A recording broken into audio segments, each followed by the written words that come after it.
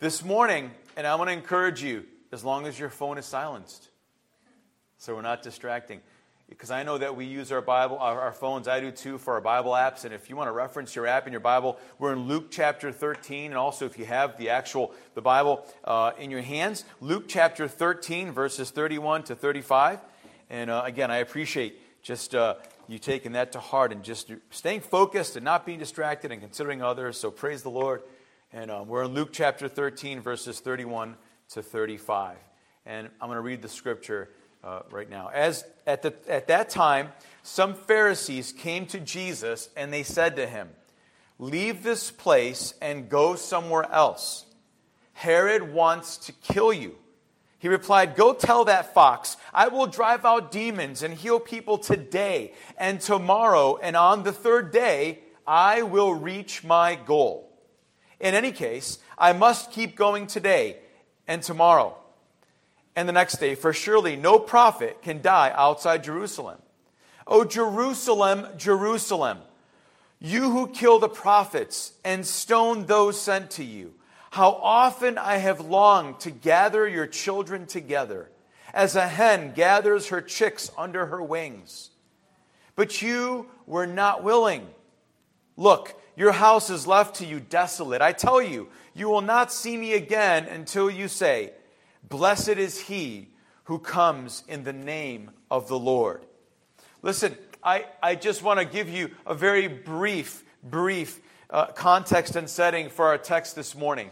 There's so much, actually, as always, but I'll give you a challenge, as I did in the first service, and I often do. Please, when Pastor Dan or I preach, or whenever you hear a message, we often take a text. And we do our best, with God's help, to give you what we feel God wants you to hear for that day, or the message, because there's so much even within a text, right? But I want to encourage you, especially in this case, when you go home later, or later this afternoon, read the context, read beforehand, read after, and it'll give you even a clearer picture of all that was going on in Jesus' ministry at this point. Right before, in Luke's gospel, he transitions into really those final times when he's heading toward Jerusalem for his mission to die on the cross for the sins of the world. So I want to encourage you to do that. Listen, Jesus was on his way to Jerusalem to be crucified. Oh, by the way, I have to make another comment, because I can't let this go. And I've said this very often, and I've said it year in and year out. You've heard me, if you remember, if you reflect back, but I might be like a record that, it skips and it keeps repeating. But every year, during this time of year, we have something that we don't use the term, but in different streams of belief, and within the Christian church, people celebrate something called Lent. We don't necessarily do that. There's nothing wrong in and of itself, but what it's about is that it's a season where we are reflecting and meditating on what Jesus did for us for a certain period of time. We should do that with a lot of things, and we don't do that enough, I think, it's very sobering, and at the same time, it's very uplifting, because we don't go through this season preparing for Easter with our head down, and we're all like, "Oh, woe is me, and this is a dark time, Jesus is going to..." We know the end of the story, don't we? We're on this side of Calvary and the resurrection, and we do it with celebration, but it's a reminder, it's sobering. It reminds us that we are saved, we're called, we're chosen, we're holy. We're supposed to live holy. We live for him, and we proclaim the fact that Jesus died, but he also rose again. And so, can I just say, some of you, because you can't shake your tradition in the past without Jesus. Maybe it was with Jesus. But you give something up for Lent or this season. You give it up, right? Can I ask you a question, just to be honest and frank? Are you going to take it up again after Lent? Can I just ask you, in all seriousness, and don't take this the wrong way, why are you giving it up in the first place then? And if you have, and it's brought you success in your relationship with Jesus, don't go back to it. That's it. Simple. I'm not telling you not to do it, but just think about what you're doing. But we should really reflect on what's happening. I'm sorry, but I had to mention that because I mentioned it in the first service, because Jesus is on his way to Jerusalem to fulfill his mission. And listen, in verse 22, you'll see that in this chapter, but the opposition against Jesus was growing stronger and more vocal. Louder, and it was more intense. And I'll call them the common people, the everyday folks in general, they heard him and they gladly wanted to hear what he had to say. They gathered, they were listening. But the religious crowd, that was a whole different story. They hated him because he exposed their hypocrisy. And none of us here can relate to that. That's tongue-in-cheek on being... You can respond, it's okay. We can relate to that. And so what Jesus does and what he dealt with, we've all experienced that. Jesus has come at us, even me, you, because we have been hypocritical. We have thought we were self-righteous. And Jesus says, nope, you're coming in opposition to me when you're justifying yourself, right? We've been there. And we've had those experiences in our relationship with the Lord. And thank God for his grace and mercy. See, in Jesus' words in our text that we read, I don't know, but if you read this over and over again, I know for me, you can feel, you can sense, you can know in your heart that the love and the compassion that he had for his people. You can. Read it and read it again. And that's the same kind of love that he has for you today. So I simply say, let's learn just quickly 3 things about Jesus' love just from this text, not to mention the many others. And there are so many things we can learn about the love of God. See, as I mentioned, I can't get over God's love, and I just got to keep going with it.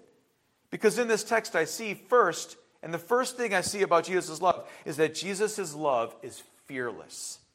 It's a fearless love. See, the Pharisees in our text, they warned Jesus that Herod was out to kill him. And so that you better bolt. You better get out of town like right away. Get away because Herod's after you. He was no friend of the Pharisees. I'm talking about Jesus. And so this warning was probably a scare tactic. Again, in a sense, to spook Jesus, to get him away, because he was opposed to what they were trying to do. They didn't want him around. He was disrupting everything they taught and were propagating as righteousness. See, Herod Antipas was a powerful governor who had the authority to execute anyone he desired. And a few months earlier, he had just beheaded John the Baptist at the request of his cunning stepdaughter, who was also his niece. You know what? I think Herod had nightmares that Jesus was actually John come back from the dead. He was concerned. He was worried. Is this a prophet come back? And this is too much. I can't handle this. And he took care of John the Baptist, that's for sure, at the request of his stepdaughter. Jesus responds by offering a caricature, if I could put it that way, of Herod as a sneaky, cunning, predatory animal. Go tell that fox. Go tell that fox. Now, a fox is a beautiful animal. They're beautiful looking animals. But what's inside and what's in that mind and what's going on? And that, you know how they work if you've seen them and you've seen documentaries or if you've seen them in person. And if you own chickens or whatever else, other small animals, you're watching out for them because we have fox around here. They're all over. They're beautiful. They really are. But man, inside, they're out to destroy and steal. This kind of sounds like someone else Jesus described in the Bible called and named Satan, right? The enemy of our soul. But Jesus says, go tell that fox. He calls him a fox. And this response reveals Jesus' courage. He's the governor, and Jesus' opposition from the Pharisees, they tell him to get out because Herod's after you. And he says, go tell that fox. I got work to do. Nothing's going to stop me. I have courage because I'm on a mission. He's a fearless lover, first of God. And way back before the foundations of the world, the Bible tells us there was something going on in eternity past. Something going on where the Father, Son, and Holy Spirit have this plan. God has this plan, and there's this perfect submission and love, and how this will play out because humanity will rebel against God and how this is going to work. And Jesus is here, and he's got this fearless love for his Father.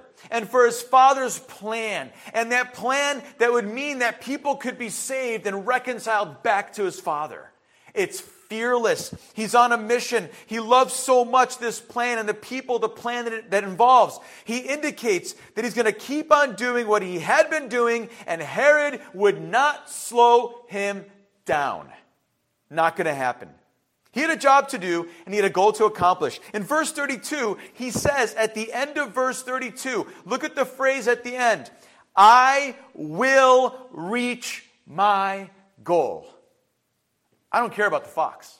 I don't care about the Pharisees. I don't care about everything else going on around me. I got God the Father, I got his plan, and I got humanity in front of me that he wants to save. I'm going for it. It was a fearless, courageous love. Being fearless and courageous go hand in hand. And he says, I will reach my goal. And his goal was to redeem sinful mankind. And he knew he would have to die as the sacrificial lamb to provide forgiveness. We all know that. If you're a believer, you know that. Nothing would cause him to detour from that destination of the cross. I wonder what I would do if I knew what was waiting for me. Well, I'm no Jesus. I'm not Jesus, and neither are you. But he knew what was coming, and he was still undeterred.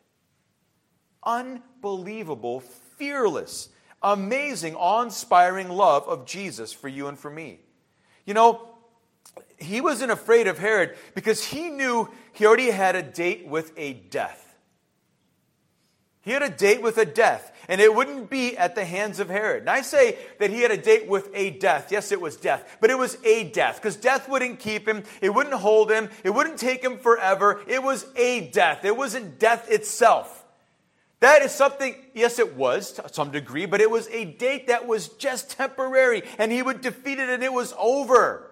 And he was on his way, and he was going. Listen, you know what's beautiful about this too, for us to be reminded of? Because of what drove him, is that Jesus didn't die some martyr's death over which he had no control. That's not how Jesus died. They didn't execute him. He willingly laid down his life.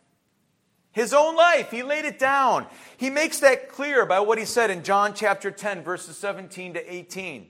The reason my Father loves me, think about that. The reason my Father loves me is that I laid down my life. There's that picture of agape love, the self-sacrificing love.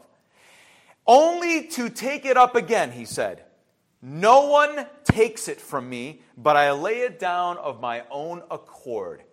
I choose to lay it down. I am willingly laying down my life. You are not taking it. See, in a few days, Jesus was going to carry a literal cross to a hill outside Jerusalem called Calvary, right? Golgotha. But Jesus was already carrying that cross in his mind and in his heart. It was already there. At the beginning of his ministry, he knew he would die and rise again. He said in John 2:19, destroy this temple, and in 3 days, what happens? I will raise it again. I will raise it again. That's why he was a fearless lover. He loved his Father, he loved the plan, and he knew that his Father would come through. He was faithful. Here's the personal application for each of us today that we can glean from this fearless love. When I belong to God, I don't have to fear any fox. I'm going to say it again because I don't think you get it. Do you realize what kind of world we live in right now? Are your eyes open, or are you just going along? Do you realize Jesus is coming soon? Do you realize how many foxes there are? And yes, I will say it, and I say it unashamedly. The majority of them are in Washington, D.C. I'm not afraid to say that, because I don't fear any foxes.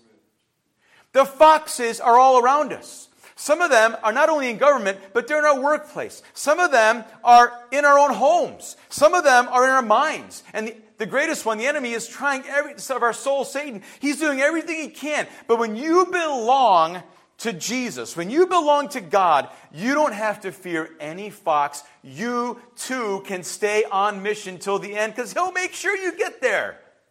He won't leave you. He'll empower you. His plan is perfect. He's coming back, and it's going to happen exactly how He planned it. When you're carrying the cross of Jesus, you have already died to yourself. I didn't hear any amens. When you are carrying the cross that Jesus asked us to carry in order to follow Him and be His, you have already died to self. I can't really amen that because I struggle. You know, one of the greatest things I ever heard is that this picture of when we talk about Christianity and we talk about what it means to follow Jesus, it's a hard road. This is not some simple thing. I make a decision, I make a profession, I'm all set, I'm all done. You know what? What we do, a lot of us do the same thing. We come to Jesus, and He says, take up your cross, and we can even quote. We say, Galatians 2:20, Paul said, it's no longer I who live, but Christ who lives in me. I am crucified with Christ. It's not me, it's Him. And then we turn around, and it's me. You know why? Because when we came to Jesus, we gave Him everything, but then when we gave Him everything, we built and brought along with us a cage. You're not supposed to cage yourself or your flesh. It's dead. It's dead. Amen. Does it mean it doesn't rear its ugly head? Oh, it rears its ugly head all the time. But you were a sinner saved by God's grace. You are a saint. Yes, you sin. You were a sinner. Now you're a child of God. And if you still have a cage, then maybe you're still a sinner. Like by nature. We have a new nature, and now we don't have to be caged up by that. When you are carrying the cross, you've died to yourself. No, you're not perfect. We're in process. We're being perfected. You can't scare a dead man. Jesus wasn't worried about foxes. He wasn't worried about His enemies and the Pharisees who were trying to deter Him from the mission that He had. When you're carrying the cross, it's a liberating experience because you don't have to be afraid of anyone or anything. I'm being serious. I'm for real. Does that mean that I don't get afraid or I'm not scared? Oh, I have plenty of fears and I get afraid. But I know, and the one who lives in me has overcome every single thing in this world, so I can overcome every fear that I do have. Amen? Amen? When you're carrying the cross, you can face any threat of the future and laugh at it. If I could be honest. You can. It's hard, but you can. That's what Jesus did. He almost kind of made a joke, mocking Herod and his deadly threat. What are you afraid of today? Are you afraid of death? Are you afraid of financial ruin, disease? Are you afraid of... You fill in the blank. When you truly belong to God, there is nothing in this life that can rob you of your joy and your promise of eternal life. Some people go through this life whining and complaining and moaning and groaning that life isn't fair. I do that. You do that. I mean, it's some level, right? Hey, listen, this life really isn't fair. But this life isn't all that there is. Oh, man, thank God. Seriously, I can repeat that 1,000 times. Jesus' love is fearless. Secondly, Jesus' love is protective. It's protective love. Jesus compared Herod, listen carefully. Jesus compared Herod and death to a fox. And He compared Himself to a mother hen. Right in our text. Look at verse 34. He says, "O Jerusalem, Jerusalem, you who kill the prophets and stone those who sent you. How often I have longed to gather your children together as a hen gathers her chicks under her wings, but you are not willing." Can you hear the depth of passion and heartache in that cry? See, there are many pictures in the Bible that describe God's nature and His character. You can probably think of some of them. God's character, and listen, He's a rock, He's the door, He's a shepherd, He's the light, and on and on and on. For time's sake, you can list a million of them. There are many others. God's character is so multifaceted that none of these images fully communicate the richness of God's nature and how wonderful He is. Each of those gives just this small insight into how He wants to relate to us.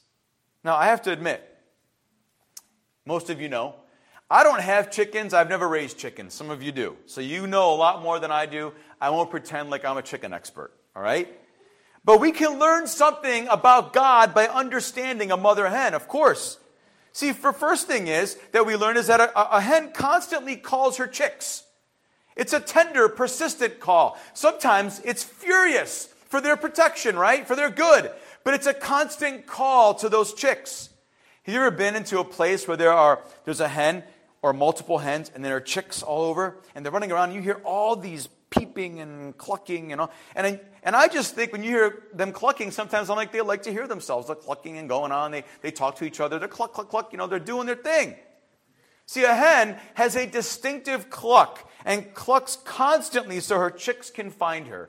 You know what it reminds me of? It reminds me of March of the Penguins, the documentary. And you've got hundreds of thousands of penguins all over the place. On the shores there of the ice and the rock. And they're freezing cold. And they come back and somehow they find each other. Like who they belong to. Because they know their voice. And they're constantly calling. And it's this amazing thing where God is constantly, tenderly, persistently, sometimes loudly even calling out to His own, but to people, to humanity. Jesus said in Matthew 11:28, "Come unto me, all of you who are weary and burdened, and I will give you rest." Boy, that's just one way that He phrases it. But there's a constant call that Jesus has to you, even if you're a child of God, but if you're not a child of God, to you as well. It's constant and ongoing. If we are wise, we're going to recognize and we're going to respond to the call of Jesus. See, really, Jesus' trip to Jerusalem reflects who God is and what He has done through history. God has come to people. He's seeking them. He's searching for them over and over again. God has called human beings to Himself, wanting them to be within the saving embrace of His love and mercy. And it goes on and on that call. See, God's call to humanity, it has been so loud and clear for so long, and God has been doing it ever since He created man and woman. Over and over.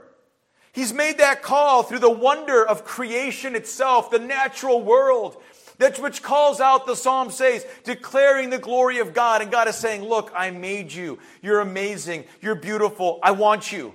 Come to me. It points to Him. He calls through that creation. That call has constantly been being made through the conscience of men. We have a conscience, and the point here is that there is universal knowledge that there is right and wrong.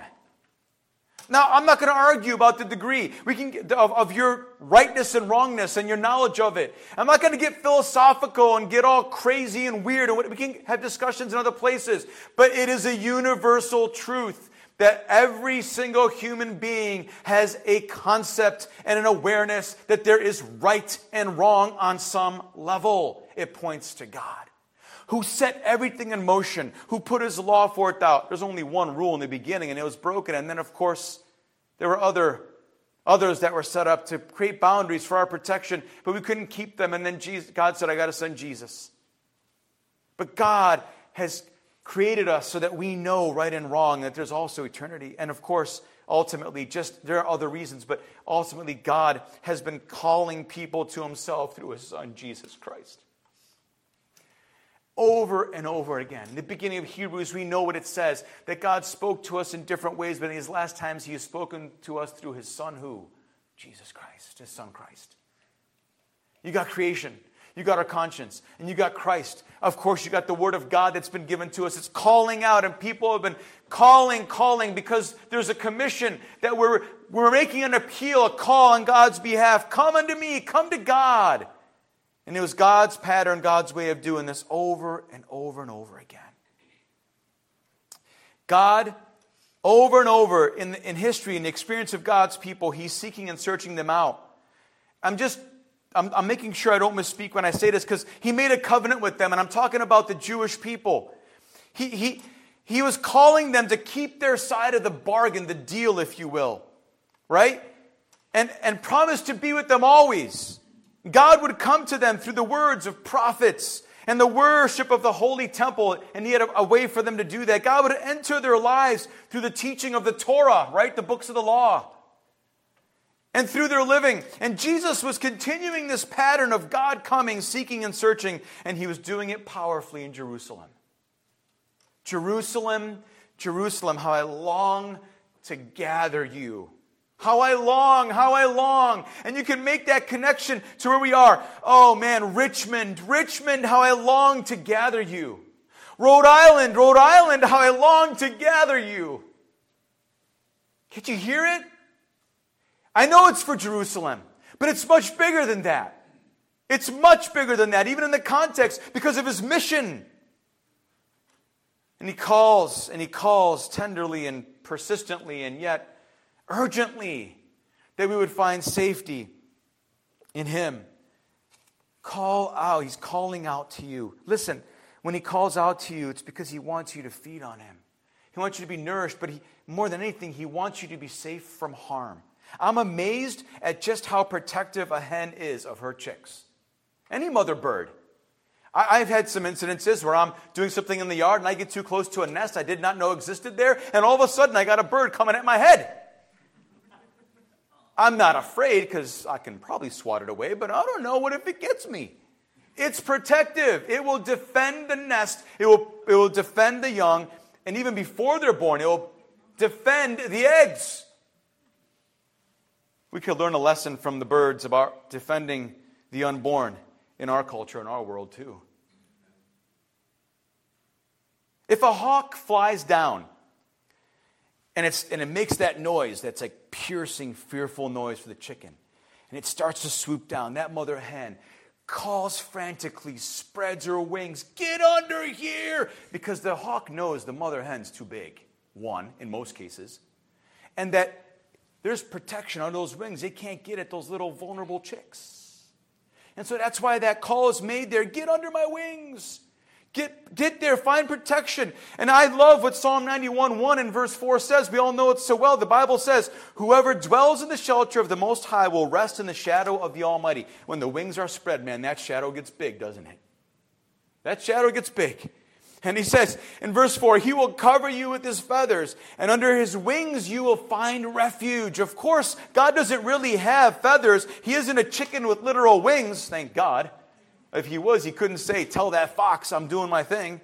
The point is, God wants us to shelter under his wings and find protection there.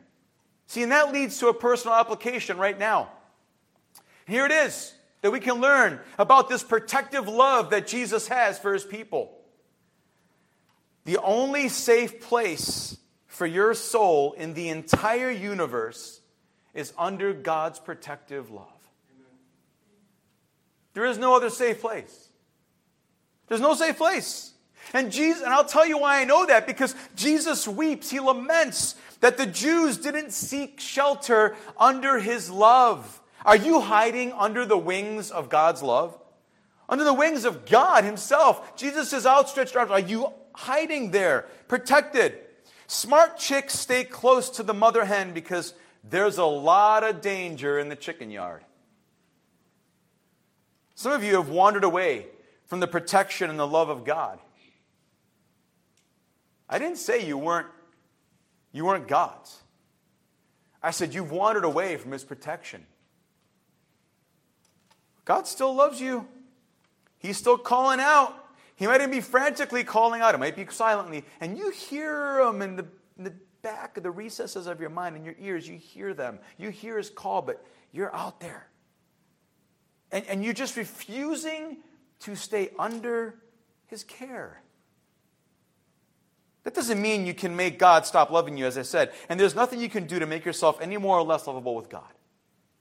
But we have the story in Luke 15 of the prodigal son, as we call him. Really, it's a prodigal God, but we have the wayward son who leaves his father's blessing. And I'm not going to rehearse the whole story. But listen, he comes back, and you know what happens when he finally comes to terms with the fact that I have no protection and I have no blessing outside of the shadow of my Father's wings. So why are you outside the zone of protection? Why have you gone there? How's it going for you? God's calling. Cluck, cluck, cluck, cluck, cluck. I can't even do it. He's calling out to you and saying, come under my wings, come back home. There's no protection where you are. There's no blessing where you are. It's all here. You're still mine. I'm calling out to you. You can come back to him and get back in the center of his love. And finally, we see in verse 34, 5 of the saddest words in the universe. See, God's love is fearless, it's protective, but there's something else about Jesus' love here that you have to note. And we'll finish shortly, trust me. 5 of the saddest words in the universe, I think. Jesus said, I have longed to gather you, but you were not willing. I'm not here to argue, and I've said this before. You could do it wherever you want. And I don't think it's going to determine your eternal future. But you can argue, well, if you're not willing, what about God's foreknowledge? Once saved, always saved, predestination, this, my free will. Just forget all that for now. Okay? Just forget all that. We can get into that and dive in that. Once you get to know Jesus, he can reveal himself to you. Look in the scriptures. Forget about that now. But Jesus says, you were not willing. You made a choice to get out of there or not even come near. You didn't want to come there. You were not willing. I kept calling and calling and calling. See, Jesus' love is so strong, but listen, this is the last thing. Jesus' love can be rejected. Jesus' love can be rejected. He died for your sins. That's how strong and fearless his love was for you. That's how protective he wants to be of you. There is a heaven and a hell. And if a person lives their entire life rejecting Jesus and his love, they will spend eternity in hell. But I just have to think. And I got to thinking, and I wrote this down. I wonder if Jesus will say, to every person that goes to hell, I wanted to protect you and shelter you like a hen protects her chicks, but you were unwilling. I wonder. I don't know. I'm not saying he will, but I wonder. See, Jesus was sent primarily to redeem Israel. So I could understand how his heart was just ripped and broken because his Jewish brothers and sisters rejected him. John 1:11 says that he came to that which was his own, and his own did not receive him. Can I just say his own rejected him? Jesus also says something in this passage that has prophetic implications. In verse 35, Jesus says about Israel, you will not see me again until you say, blessed is he who comes in the name of the Lord. See, God isn't finished with the nation of Israel. He's not finished with you either, by the way. Don't you think it's strange that this nation called Israel that was reborn in 1948, that is really just a little bit larger than New Jersey in the United States in area, and has a population that is actually a little bit less than London, England? Don't you think it's strange that it's in the news so much? Whether you hear about it or not, it's a player in the dynamics of everything that's going on in our world. Why do you think that? Isn't that strange? It's because Israel will play an important role in the end times. And basically, when Israel rejected Jesus, it was as if they were blinded to the truth about Jesus.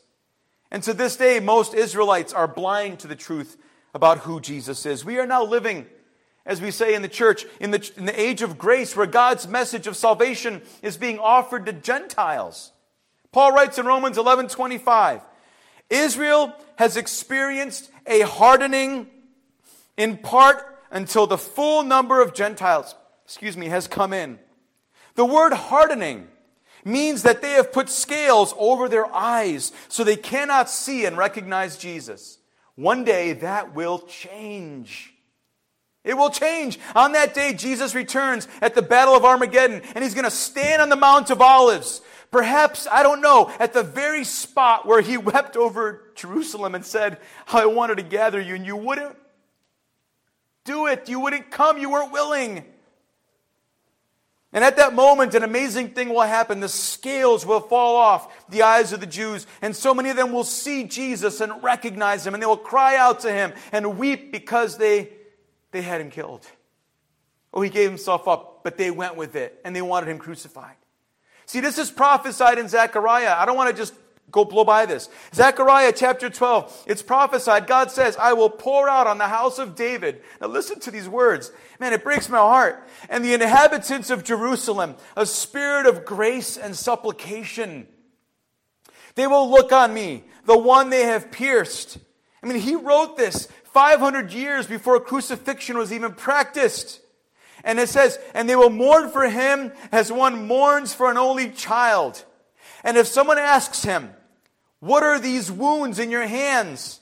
He will answer, the wounds I have given at the house of my friend. And you got to read that. I feel like I can go on an hour tangent on just that. I won't. But hallelujah, one day, Israel is going to accept their Messiah. They're going to do that. And here's the important personal application before we walk out this door. The result of rejecting Jesus and his love is desolation. It's desolation. In verse 35, Jesus says, your house is left unto you desolate. When he said house, he was speaking of both the beautiful temple that sat like a crown jewel on top of Jerusalem, as well as their national heritage. Residents of Jerusalem proudly called themselves the house of David. You may be familiar with that. Jesus was saying their family background, as well as their beautiful temple, would become desolate. No one there, nothing there. And about 40 years later, after Jesus said this, the Roman general Titus, he totally destroyed Jerusalem. He tore down that temple, all because, why? They rejected God's offer of love. And the proud nation of Israel went out of existence until 1948. And you know what? The Temple Mount is still desolate for the Jews today. That isn't just true for Israel. Any person who rejects God's love will also experience the same results: spiritual desolation. When I think of the word desolate, I imagine a dry, barren desert where there's no shade and there's no water. I've known people, and perhaps you do too, and maybe you're one of them because I have been too, who are experiencing spiritual desolation. There are no springs of living water bubbling up in their personalities, their character, their lives, their attitudes. Nothing. There's no fruit. There's no joy. There's no peace. There's no righteousness. There's only barrenness and desolation. Are you there? Are you there? The most amazing thing Jesus said in this passage is that you have the power to choose.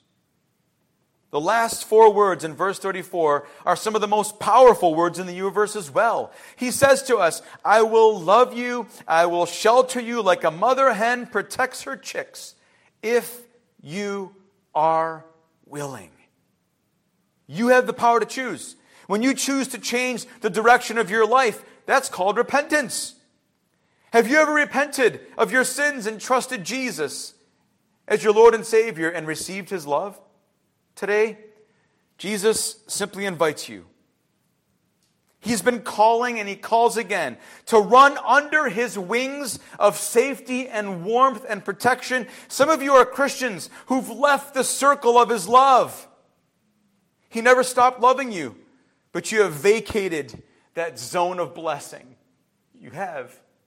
You're missing out. And he cries for you. He doesn't want you to miss out. Will you move back into a position of obedience so that he can bless you? Others of you need to simply accept his love and salvation for the first time. Will you do that today? Why wait? What are you waiting for? How's it working out for you? Don't reject his words to you, where he says, how I long to gather you to myself so I can fearlessly love you, all the while protecting you to the end. Are you willing? Come to him today. He doesn't want you to, and I don't want you to be the one that he says, but you were unwilling. Don't be that person. God loves you too much, and he's calling and will call until you come under his wings when you come to the cross. And ask him to take away your sins and govern your life. Don't wait. He loves you too much. Let's pray. Lord, thank you for this word. Lord, as we approach our celebration, that Resurrection Sunday in a few weeks, our hearts and our minds are focused on what you did for us. And that your love is so fearless. Nothing stopped you and nothing will stop you from coming after us and calling out to us over and over again. And that your love is so protective. You died, you rose again, you conquered death and hell. You're the sovereign, you're the almighty God, all powerful. And nothing can conquer you or defeat you. And when we're under your wings, we are safe. God, I pray today that none of us would be those who reject you and your love. Help us to embrace that and understand that it's so blessed when we're under the shadow of your almighty wings. Lord, touch our hearts today. Help us to carry this truth and this message to all those around us as we live in your love. In Jesus' name I ask and pray. Amen. Amen. God bless you. Have a wonderful day. Live in the love of Jesus. Amen.